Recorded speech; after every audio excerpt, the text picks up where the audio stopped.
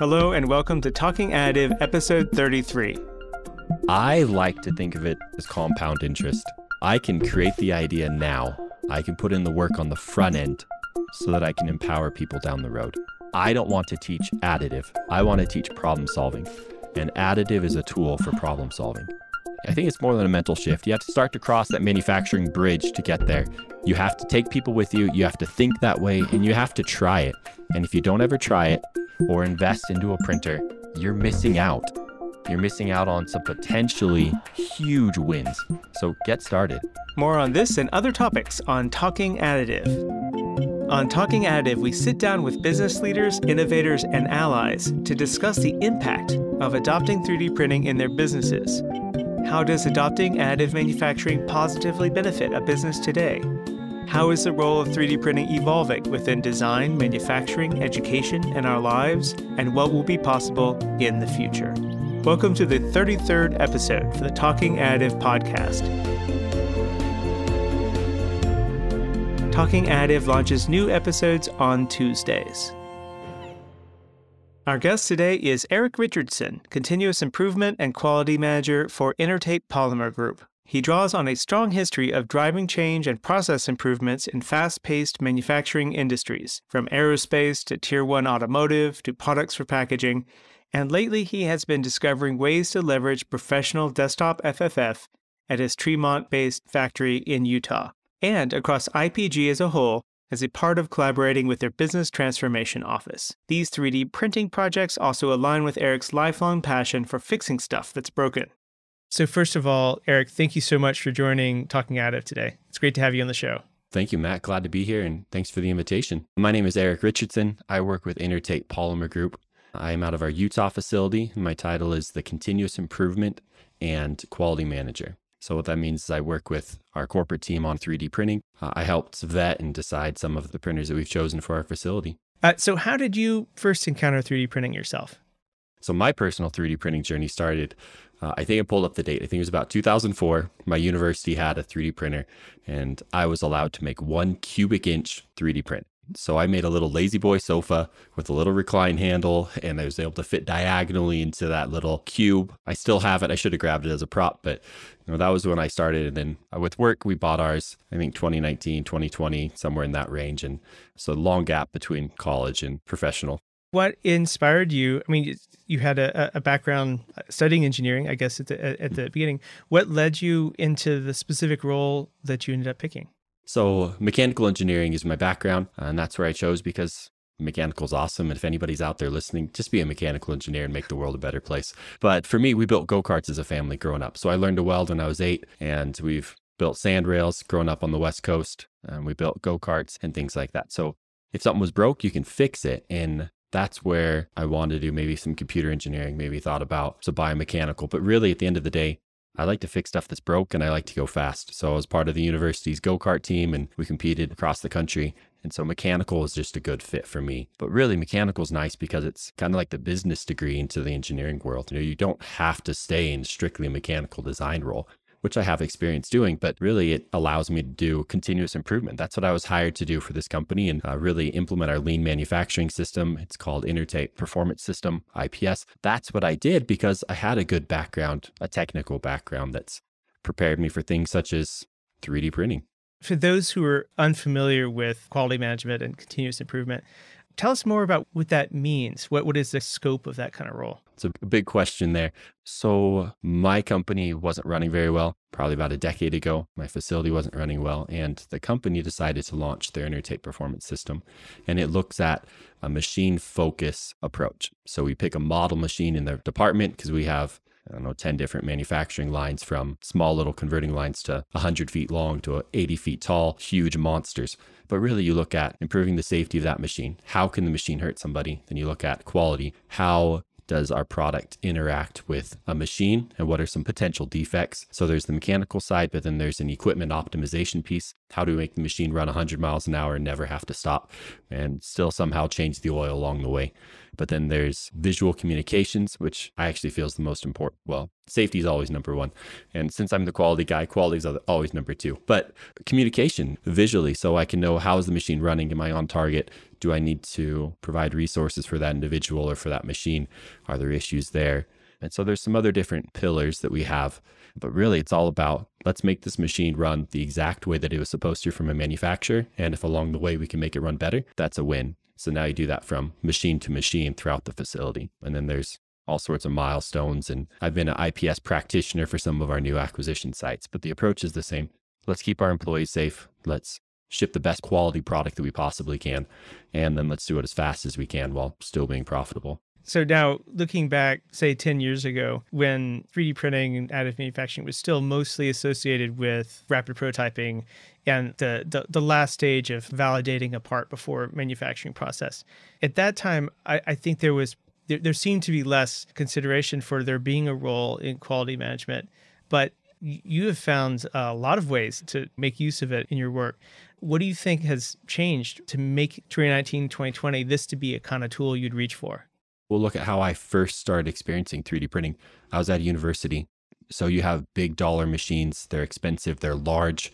Compared to the Ultimaker S5, it sits on a little desk. This was almost like a CNC multi-axis machine. Like the 3D printer we had at school was ginormous. And I'm sure costs were expensive. I was only allowed 1 cubic inch. I think that tells you a lot. I'm building spur gears and I filled my entire bed. Like I could have a bigger bed because I'm not worried about space versus dollar. I'm worried about what's the value of that print or the tool that I'm creating. And so the big one for me is probably scale. I'm assuming anybody can go online, buy some cheap 3D printer for a couple $100 and probably get really good results out of it. Now there's going to be some limitations, of course, but I think that's the biggest one is they're affordable. You can have them. You can have personal projects. A lot of people have them in their homes. But really, when you start to apply high dollar manufacturing commercial equipment, and if you can start to get some wins in that space, the scale is just a lot different. So you can really get some high dollar wins from relatively small machine. Considering some of the challenges that you're now exploring ways to solve with additive, how would you have addressed them using conventional tools before you got a 3D printer? It's a good question. I got a pilot machine, so we were trying to explore the space. And so we bought 3 different printers. We bought an Ultimaker and 2 competitors for just normal FDM. And we're trying to figure out our use cases. And we did our homework beforehand. So before the machine ever showed up, we already identified 5 or 10 projects where we can hit the ground running as soon as we turn the thing on. But our first project was really a prototype. We needed to hold some knives. We convert big rolls of plastic to smaller rolls of plastic for our customers, and they go fast. And we're going to be holding a knife in the middle of a web, cutting the plastic, and then the operator standing on the other side. So this has the potential to become a weapon. If a knife holder broke and fell or got sucked into a machine somehow and shot out the other side with exposed blades, that'd be disastrous and horrible in every possible way. So what we did is we were going to design a blade holder, and normally you'd make up a sketch, you'd send it out to our machine shop across the street, and they'd start to machine something, they'd bring it back to us, and we'd find out our geometry is wrong. So that's garbage. Make a new iteration. We'll send it back to them, and they'd make something, and then again, it would come back, and we may or may not be right. For us, we decided to do that prototyping process with a 3D printer. It was our first project. I don't feel comfortable really with some of the plastics or materials in terms of I don't ever want to have to worry about it. And safety is number one, no matter what. So saving $100 or $200 on steel parts versus plastic parts, my final product was not going to be a 3D printed component. But I was able to iterate 4 or 5, maybe even 6, I can't remember how many, but many iterations very quickly in the matter of a few hours. I now have a prototype part in my hand for just a couple bucks. I can go confirm geometry. So when you compare, I don't know, maybe $100, and I think that's being conservative, per iteration, I did say 5 iterations at least. So there's $500 saved. That's assuming I could even get my parts on time. So now I can 3D print in a couple hours. So it takes me, production time total, and I'm in it like 24-ish versus sending it out to a fabrication shop or a machine shop where I'm looking at 5 iterations. We'll say they can have a 2-day turnaround, which I don't believe at all. Now I'm waiting 10 days versus total of 24 hours. And again, I'm saving money throughout the entire process. So there's a huge difference between additive and sending it out for conventional machining. What are some of the parts that you've been printing so far? We, as a company, have a lot of different printers. We have 14 different Ultimakers throughout the country, actually throughout the world. We have some on our India site too. But for me, really, our win is kind of smaller prototype parts. Yeah, I have a few production components that I can just throw in and mix in with helping some of our supplier lead times. But really, like I said, our first use case, and it was a really big use case, was that knife holder. I figured out my geometry. And if you looked at iteration 1 versus iteration 5, night and day difference. Like they're not even the same geometry. Anyways, they're completely different. So that was a big win for us. But some of the other things we're printing I'm printing a carbon fiber spur gear right now. So we have about a 6-inch nylon gear that we're consuming through and wearing through faster than we'd like. Plus it's $500 a pop. And if I can 3D print it out of carbon fiber, it costs me, I think it was like $10 or something.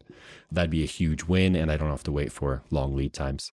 But some of our manufacturing components, some little plungers, so they depress basically an air nozzle, so an inflation shaft that holds our cardboard cores so it can deflate and the machine can doff and cycle out. So pretty wide, but I'd say probably 50% of what we're doing here is prototyping. It's avoiding that machine shop. It's figuring out our geometries so that we can have the best path forward. You asked me about what would I do traditionally before I had additive. So again, what we're doing here is we have a wide web of plastic and we're cutting it into lanes. You have a hot knife that both melts and cuts at the same time. Well, the problem is the plastic gets warm and it melts. So now it's kind of molten, but not really like liquid. It's sticky. And so you have to separate the plastic and cool it, and just for long enough for it to not stick back and reseal on the other edge of a hot knife. So in traditional manufacturing, this is what one of my colleagues made. It's just a wedge. This is going to sit in the machine with a little clip. It slides in and the film comes across the top. And the problem that we had is this wedge is way too big. So now what you're doing is you're really like scrunching the plastic as you're trying to deflect. And that's traditional manufacturing in my mind. What can I put on a mill? What can I put on a lathe? What can I do here for a prototype? So that's option 1. And I was talking with my colleague and I go, why are we doing it that way? I have a 3D printer. I can do whatever I want. And this is the same approach. So a knife blade sits right up here on this front lip. And really, I need a barrier. So I just need a simple wall, and it does not need to be thick. It's just enough to deflect. But instead of thinking just 2Ds, I need to spread the film. Why don't I lift the film off of, it's going to be sliding on a roller, and that'll let air flow underneath and it'll help with cooling from both sides. And that's what this theory is. And it's the shark fin, and it just clips right in. It's the same piece, just completely different approaches. You look at a gap here of, I think this one was almost a 1/2 inch, a little less. And my gap here is like 1/10 inch, a little less than 1/8. And so I don't have to deflect or damage my kind of sticky or molten plastic as it's coming off this hot knife. I can do exactly what needs to be done and it'll ride here. And I don't have to be perfectly aligned. It's a way to think in 3D. It's a way to think in, okay, if I don't have to deal with traditional manufacturing methodologies, what can I accomplish? And anyways, this has been a win. We're still prototyping it. There's a couple things we're working on now, but the theory of I'm going to deflect in one axis versus I'm going to move an angle in 3D space, it's a big difference compared to traditional manufacturing versus 3D printing. I'd love to hear more about like thinking in 3D as you're applying it to this, because I think I see what you're saying from my experiences using the technology, but it seems like this really has given you a chance to try some other strategies that might have taken a lot more steps to get to. Yeah. So my background, before I moved out to Utah, I was out where I grew up in Washington and Oregon. I was an operations manager for a fabrication company. So we had lasers, we had presses, we had a lot of traditional steel bending type tools. But what was unique is lasers. Again, a lot of people think in producing parts in terms of machines and lathes, but if you can flatten something into 2D, you can do any geometry you want. So now I can let a laser draw complex angles for me. I don't have to worry about tooling or that type of space. So my work experience has helped me think outside of a traditional mill and lathe. Now, when we come to a 3D printing, my background in mechanical is I can design anything perfect. And what my dad actually taught me is he goes, you can measure it with a micrometer, you can mark it with a crown, but you end up cutting it with an axe. And it's just, I can design something perfect, but I can't make it perfect. 3D printing, I can get a whole lot closer than I used to be able to. So thinking in 3D is, my colleague now is managing the 3D printer for my site, but I have a lot of those discussions with him. Hey, what projects are you working on? Oh, I'm doing this. Well, what if you did that approach? Oh, yeah. He hadn't thought of it that way because his background's machining. He is a fantastic machine operator. He's got extensive military background. He's a smart, brilliant man.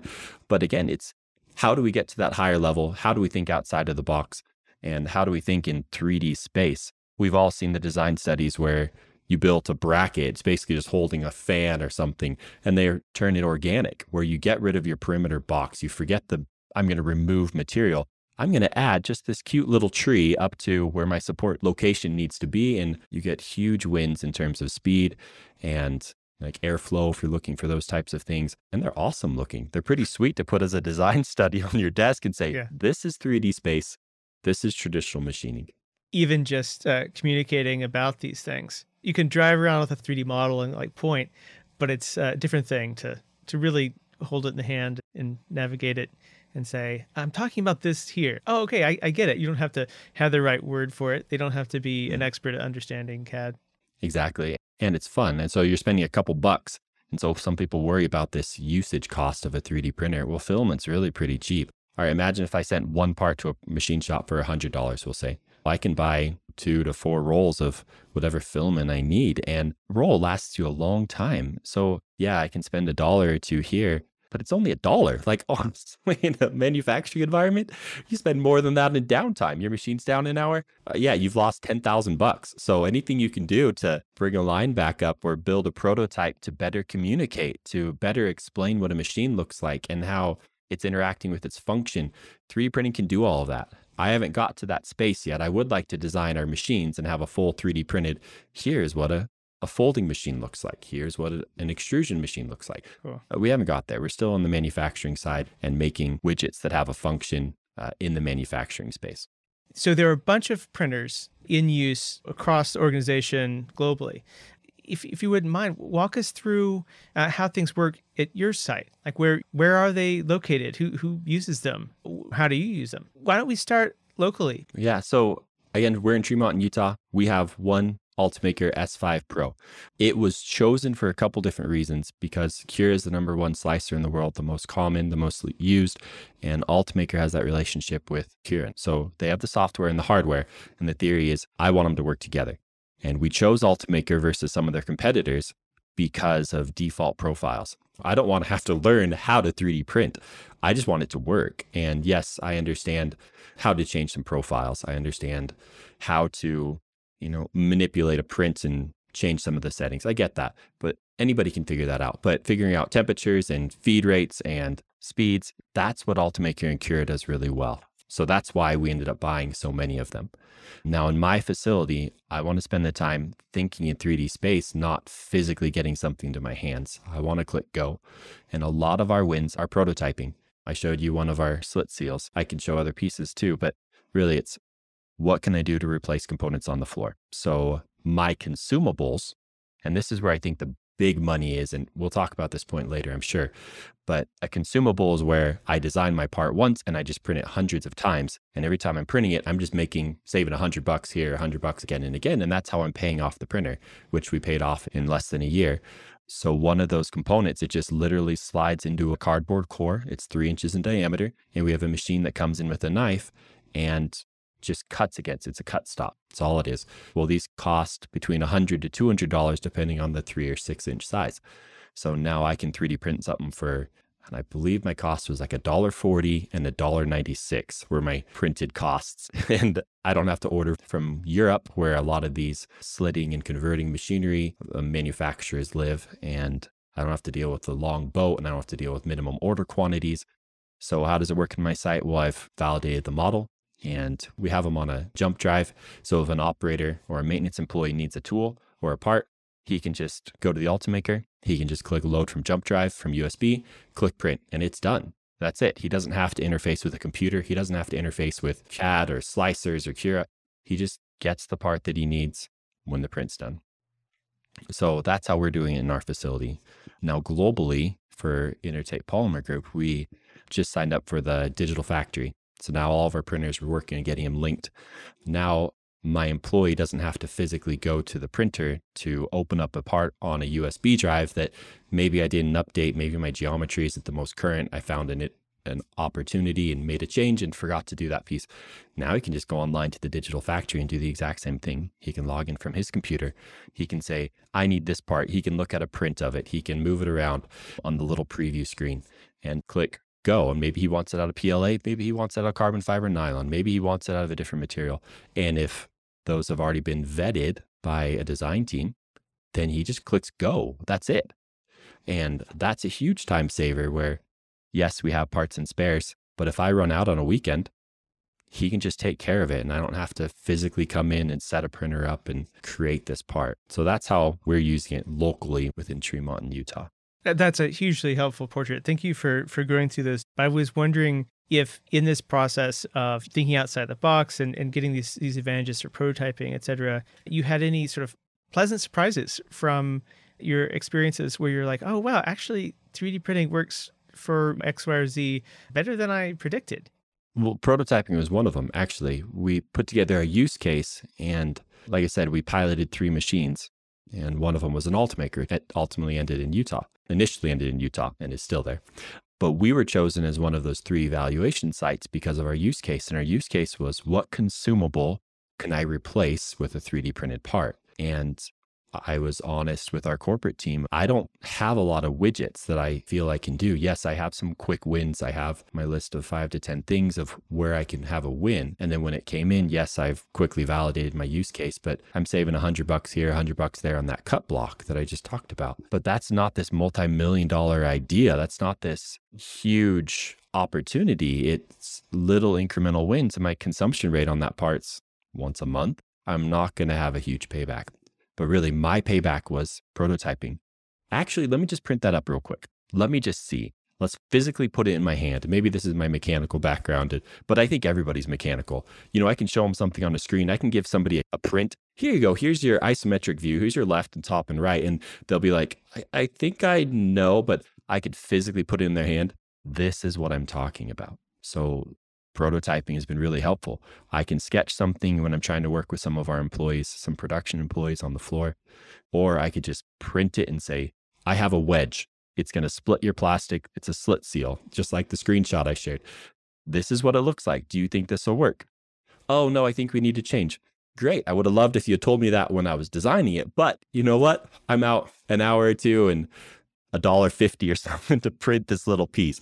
Not a problem. And we can get that communication very fast by having a prototype part in our hand. So that was a revelation for me. And I think that's the revelation that everyone should take away is you don't have to have this multi-million-dollar idea. You don't have to have, I'm going to plug a 3D printed part for this production part. No, that you're missing the point. You're missing the opportunity. And the opportunity is I can use this daily.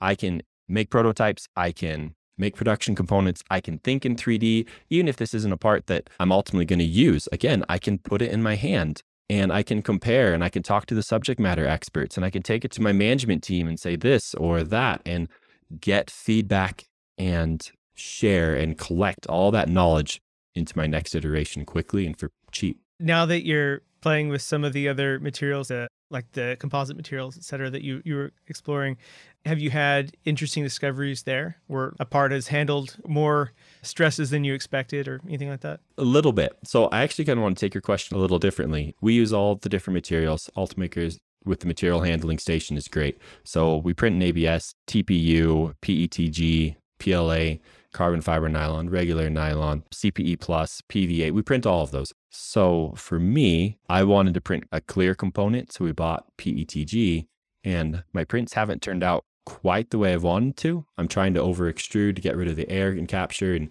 not make it look foggy. So that's been interesting where my print's coming out, but it's not right for my application yet. And coming into the carbon fiber nylon, we bought the Ruby nozzle and we have all the tools set up and we're hanging our filament on the back of the printer. We're doing the things that we need to, but I don't love the print profiles that are defaulted. So this is an opportunity for me to learn custom profiles, to work with our vendor, to work with Ultimaker, and we'll start to grow with the capabilities of the printer. The printer's already there, but I'm really growing my additive capabilities as a designer. So anyways, we're working on that. So how have your colleagues been responding to 3D printing? So I'll talk locally and then we'll go globally. So locally, I am the CI leader, quality guy. I'm kind of outside. I don't work in the engineering department. I'm not one of our process engineers or design engineers, but I'm the one that has SolidWorks installed on my computer. So I kind of do. We don't do a lot of design work locally within my facility because a lot of people didn't understand its value or the opportunity for wins. So I would create a prototype, and that's where this first knife holder came out, is exclusively or very closely with our maintenance manager. And I go, let's try this. And he was able to see, because of his background being machining, how fast parts came out and how quick we were able to iterate. And it slid on a dovetail. So you have some kind of unique geometry, which is a little harder to cut on a mill, but he was able to grow with this opportunity and very quickly jumped over to the additive team. And so It's good because his office is a little bigger than mine. His is downstairs versus upstairs. And that's where the printer got set up. It got set up in his office. And so I'm glad it's fully enclosed. I'm glad it's not loud. And I'm glad he likes it, because otherwise you just have this ugly stepchild sitting in your office that randomly turns on and off. He was on board, and he's who I transitioned some of the design work over to, some of the printing and maintenance and those types of pieces, where he is designing components, he's printing, he's on our corporate team, he's helping with everything that we've talked about so far. So that's locally, and getting more than just me on board was really helpful for the entire facility. So now everybody knows we have a 3D printer. Hey, what about this? What about that? And you get a lot more, I'll say synergy again, we're combining knowledge so that we can be advanced greater than we were individually. And so production employees can come talk to me. So that's locally. Now, corporately, we had to have a different approach. One, to put in over $100,000 in printers throughout the world. So we needed to get buy-in from corporate people, from VPs, from higher ups. And we were able to very quickly prove out our use cases in those first 3 printers. And again, it was, they want to see dollars and cents. They're running a business. That's what their responsibilities to their shareholders and customers. And so that's where we had to prove it in dollars and cents. So when you're looking at a couple $1,000s per printer, how can I get the gain? And in our company, if you can have an ROI less than 2 years, it's a lot easier to approve. Well, we were showing gains in one of my sister facilities in Michigan. They paid off their printer in like 3 months. They already had huge wins, and you're like, okay, this is a pilot. We pilot it in 3 different facilities, make 3 different products, and all of them are on track to have their printers paid off in the first year. And one of the sites is almost on track to pay off all the printers in that first year. And it was really nice, where last year we had over $100,000 savings in all the printers around the world. And we were a little shy of our goal, but we were really close, and saving literally $100,000 of cash in 1 year from people who, a lot of them didn't even have CAD packages on their computers. They didn't have any idea of, a lot of these maintenance guys were running the printers in these facilities where not necessarily a design background, and they're still getting wins, and they're still seeing success, and they're still excited. And when you can have that excitement, you can build upon it. So yeah, $100,000 saved this year. As we start to think in this 3D space, that $100,000 can turn to $200,000 year over year and just keep growing. Oh, that's a fantastic story. You're mentioning that now you're getting ideas from other folks that know that you have a 3D printer there. What kind of tools are people using to design and share their ideas? Are they getting help from those who are already experienced in CAD, or are some of the folks who now have access to this tool picking up new techniques and packages themselves? So we had our 3 design guys. I was one of those, where we piloted one of those 3 printers. So we became the subject matter expert. And I'm going to use we, meaning myself, loosely, because our Michigan guy, he has, I think, 3 printers at his house, and they're set up for different materials, and they're still open beds. But when he got a printer, he's like, oh, I know exactly what to do. And he hit the ground running. Like, he killed us. He was so much faster, smarter, thinking in the 3D space, designing, like he just got it. So when I had slicing questions, we had an internal expert where I was able to go out to my Michigan colleague, and he was able to help me with slicing. We started doing some composites, and that's where I reached out to our vendor. Excellent support. And also with Ultimaker, I reached out directly to manufacturer and had some good support there. So that's where we developed this core competency. I enjoy it, and so I picked it up pretty quick. And we already had a guy who had years and years of experience personal, and now he's experienced commercially, like professionally. And now you blend those, where we kind of trained the rest of our facilities. So we're switching to Ultimaker Digital Factory, and that's how we're going to share our parts. Some of our machines are in different locations. My machines are not. They're only in my facility.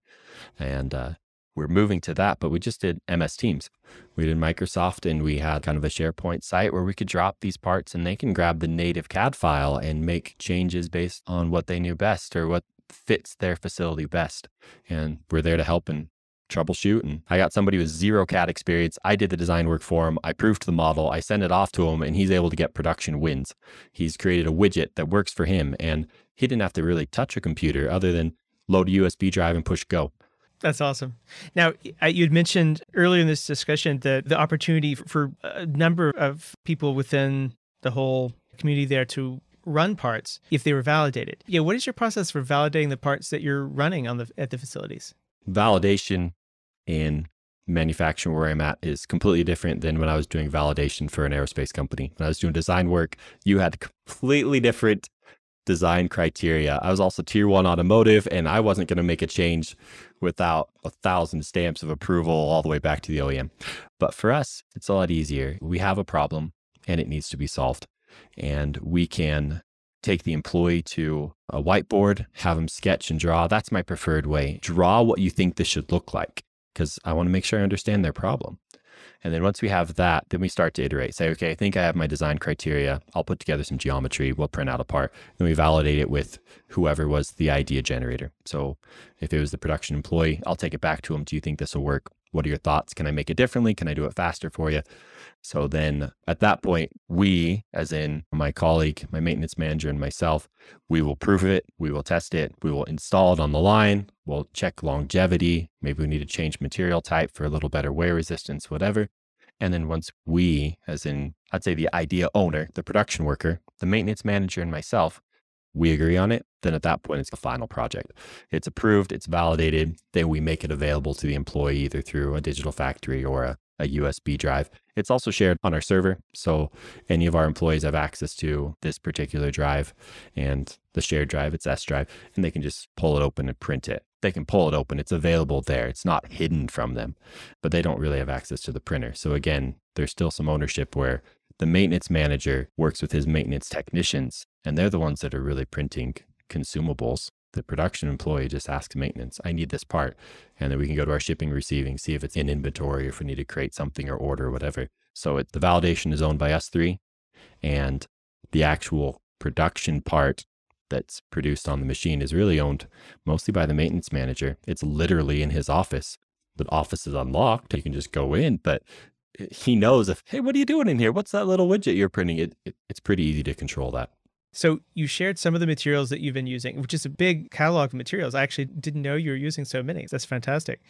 What are some materials that you're looking to try next, or targets for the processes of developing custom profiles? For me, I really like the Ultimaker S5 Pro because of the material handling station and because it's enclosed. I can climate control that print bed and control the cool down. So I have materials. If I were to guess in the company, I probably have the most materials out of everybody.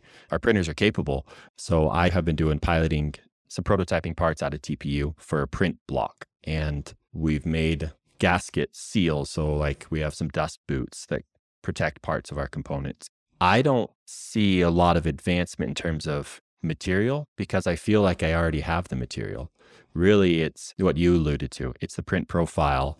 It's the application of what I have. I now have the tool in front of me. How am I going to use it to accomplish my task?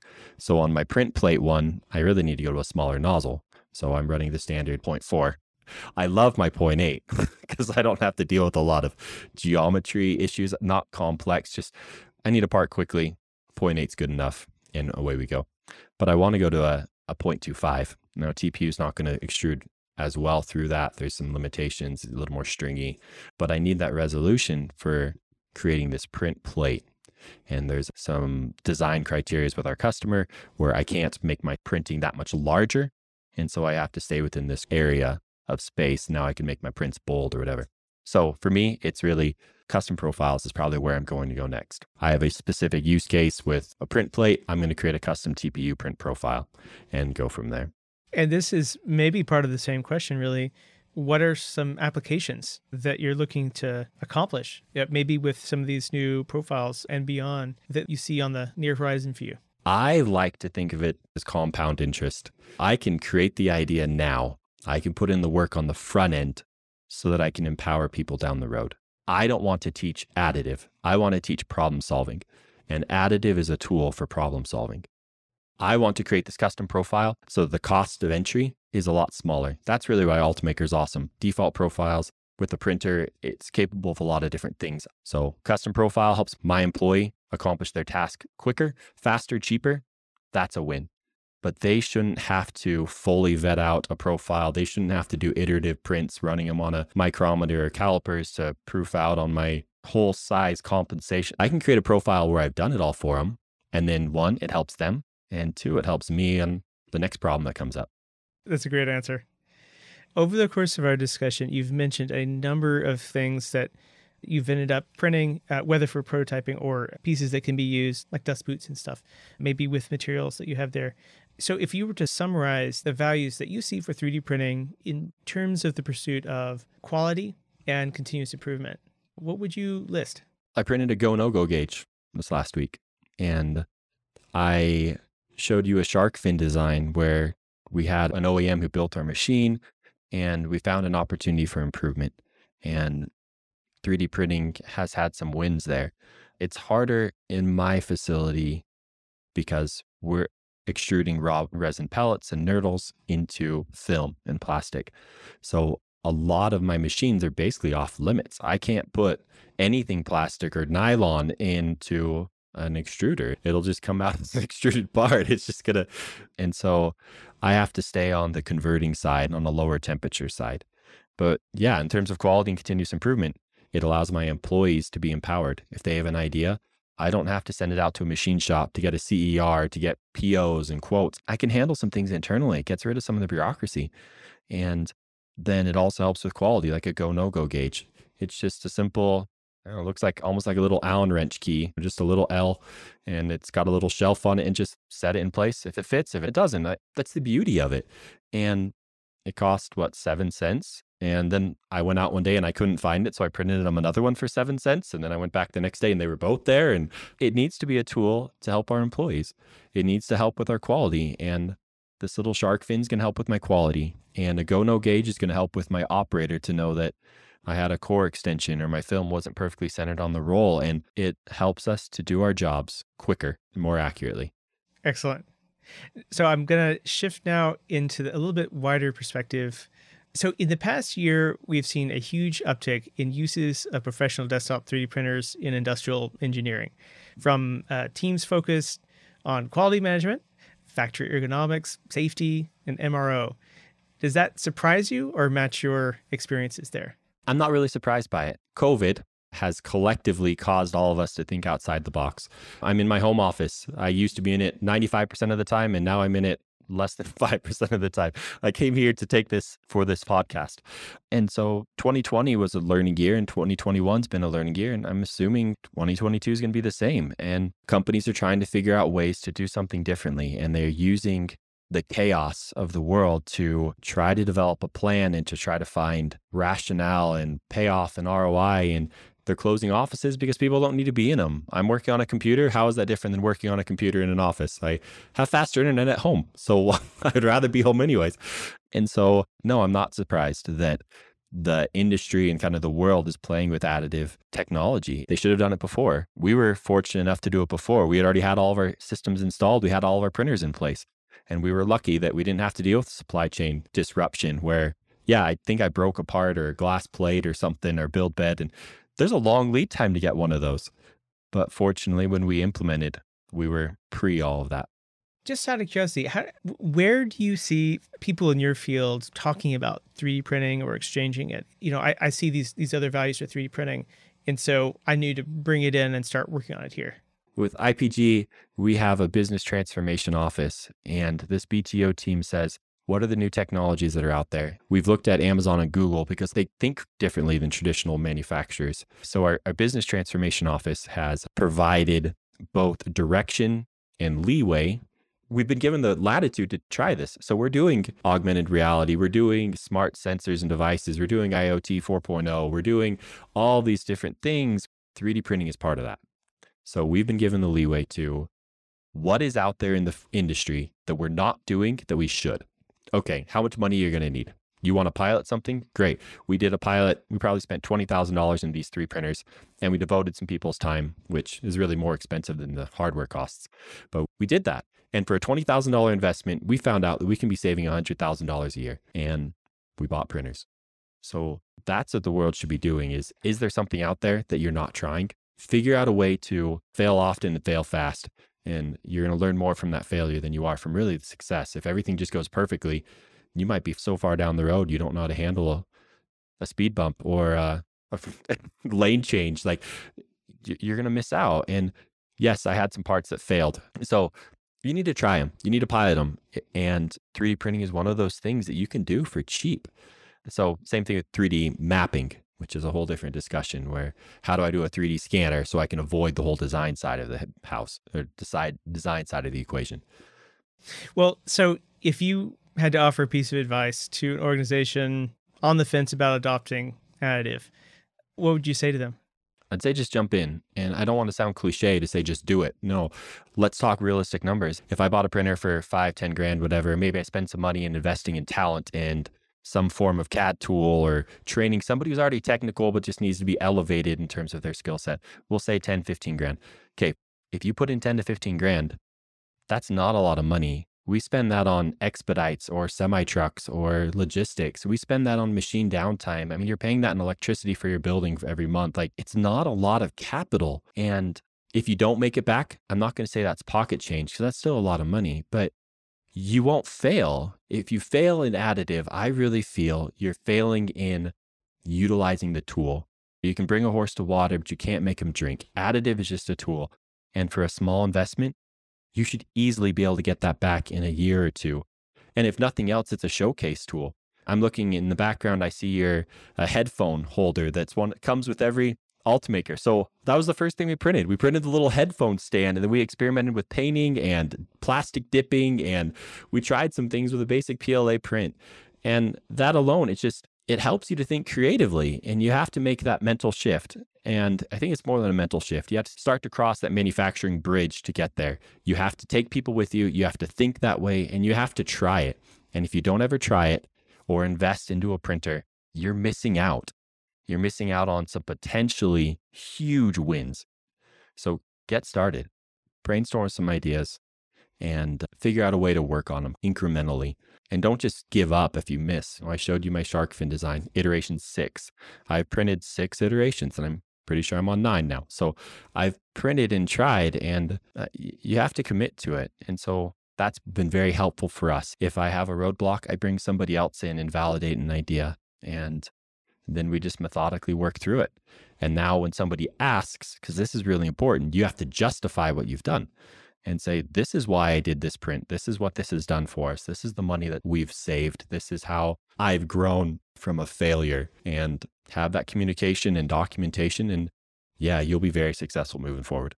Where do you anticipate from your own thinking and exploration that companies will go with 3D printing in the coming years? 3D printing is very powerful and capable. And the technology is only going to get better and faster and cheaper as it starts to get more widespread adoption. In the next 3 years, so short term, I think companies just need FDM. Go with the filament fed. It's low cost of entry, and you don't have to reinvent the wheel. There's companies that are already out there that have use cases. And yeah, metal is really where it's at, but that cost of entry is huge. And you have big companies abandoning their machinery and selling them off at a loss. When start with FDM, figure out where your niche is. Yes, I would love to print metal parts, but I understand the cost of entry from 10 grand to $1 million or whatever. That's significant. And unless you have a concrete ROI, you're not going to get approval from a board or from senior higher ups and VPs and whatnot. So I do see the industry in the next few years, FDM printers being both in people's homes on the residential side, consumer side, but also in the professional and the manufacturing side. And I think let's leave it there. Eric, thank you so much for joining and talking additive today. This was a fantastic discussion, and I think the listeners are going to really pick up on a lot of things that are helpful to them. Thank you so much, Matt, for reaching out to me and letting me know that my story is a little unique, that just get in and try, and you're going to start to see some wins, and you're going to learn lessons, and you're paying for knowledge. And in the end, you can probably build a bunch of widgets on your line and save a whole bunch of money, and everybody's happy. That's the hope. Thank you again to Eric Richardson from Intertape Polymer Group for joining us today. We hope that you have enjoyed our 33rd episode for the Talking Additive podcast. If you have questions about any topics covered during this episode of Talking Additive, we invite you to post on Twitter or LinkedIn to hashtag Talking Additive, all one word. Talking Additive launches new episodes each Tuesday. Next week, join us to meet Kawei Lim from Imaginables and Josh Sakris from RMIT Racing. Subscribe wherever you listen to podcasts and join the conversation by signing up for news and announcements at talkingadditive.com. Thank you again to Eric. Our series producer is Hannah Gabrielle Tacchini, studio manager David Roberson, music and sound mix by Brian Scarry and Giulio Carmassi of Hummingbird's Custom Music and Sound. I am host and producer Matt Griffin, and thank you for listening.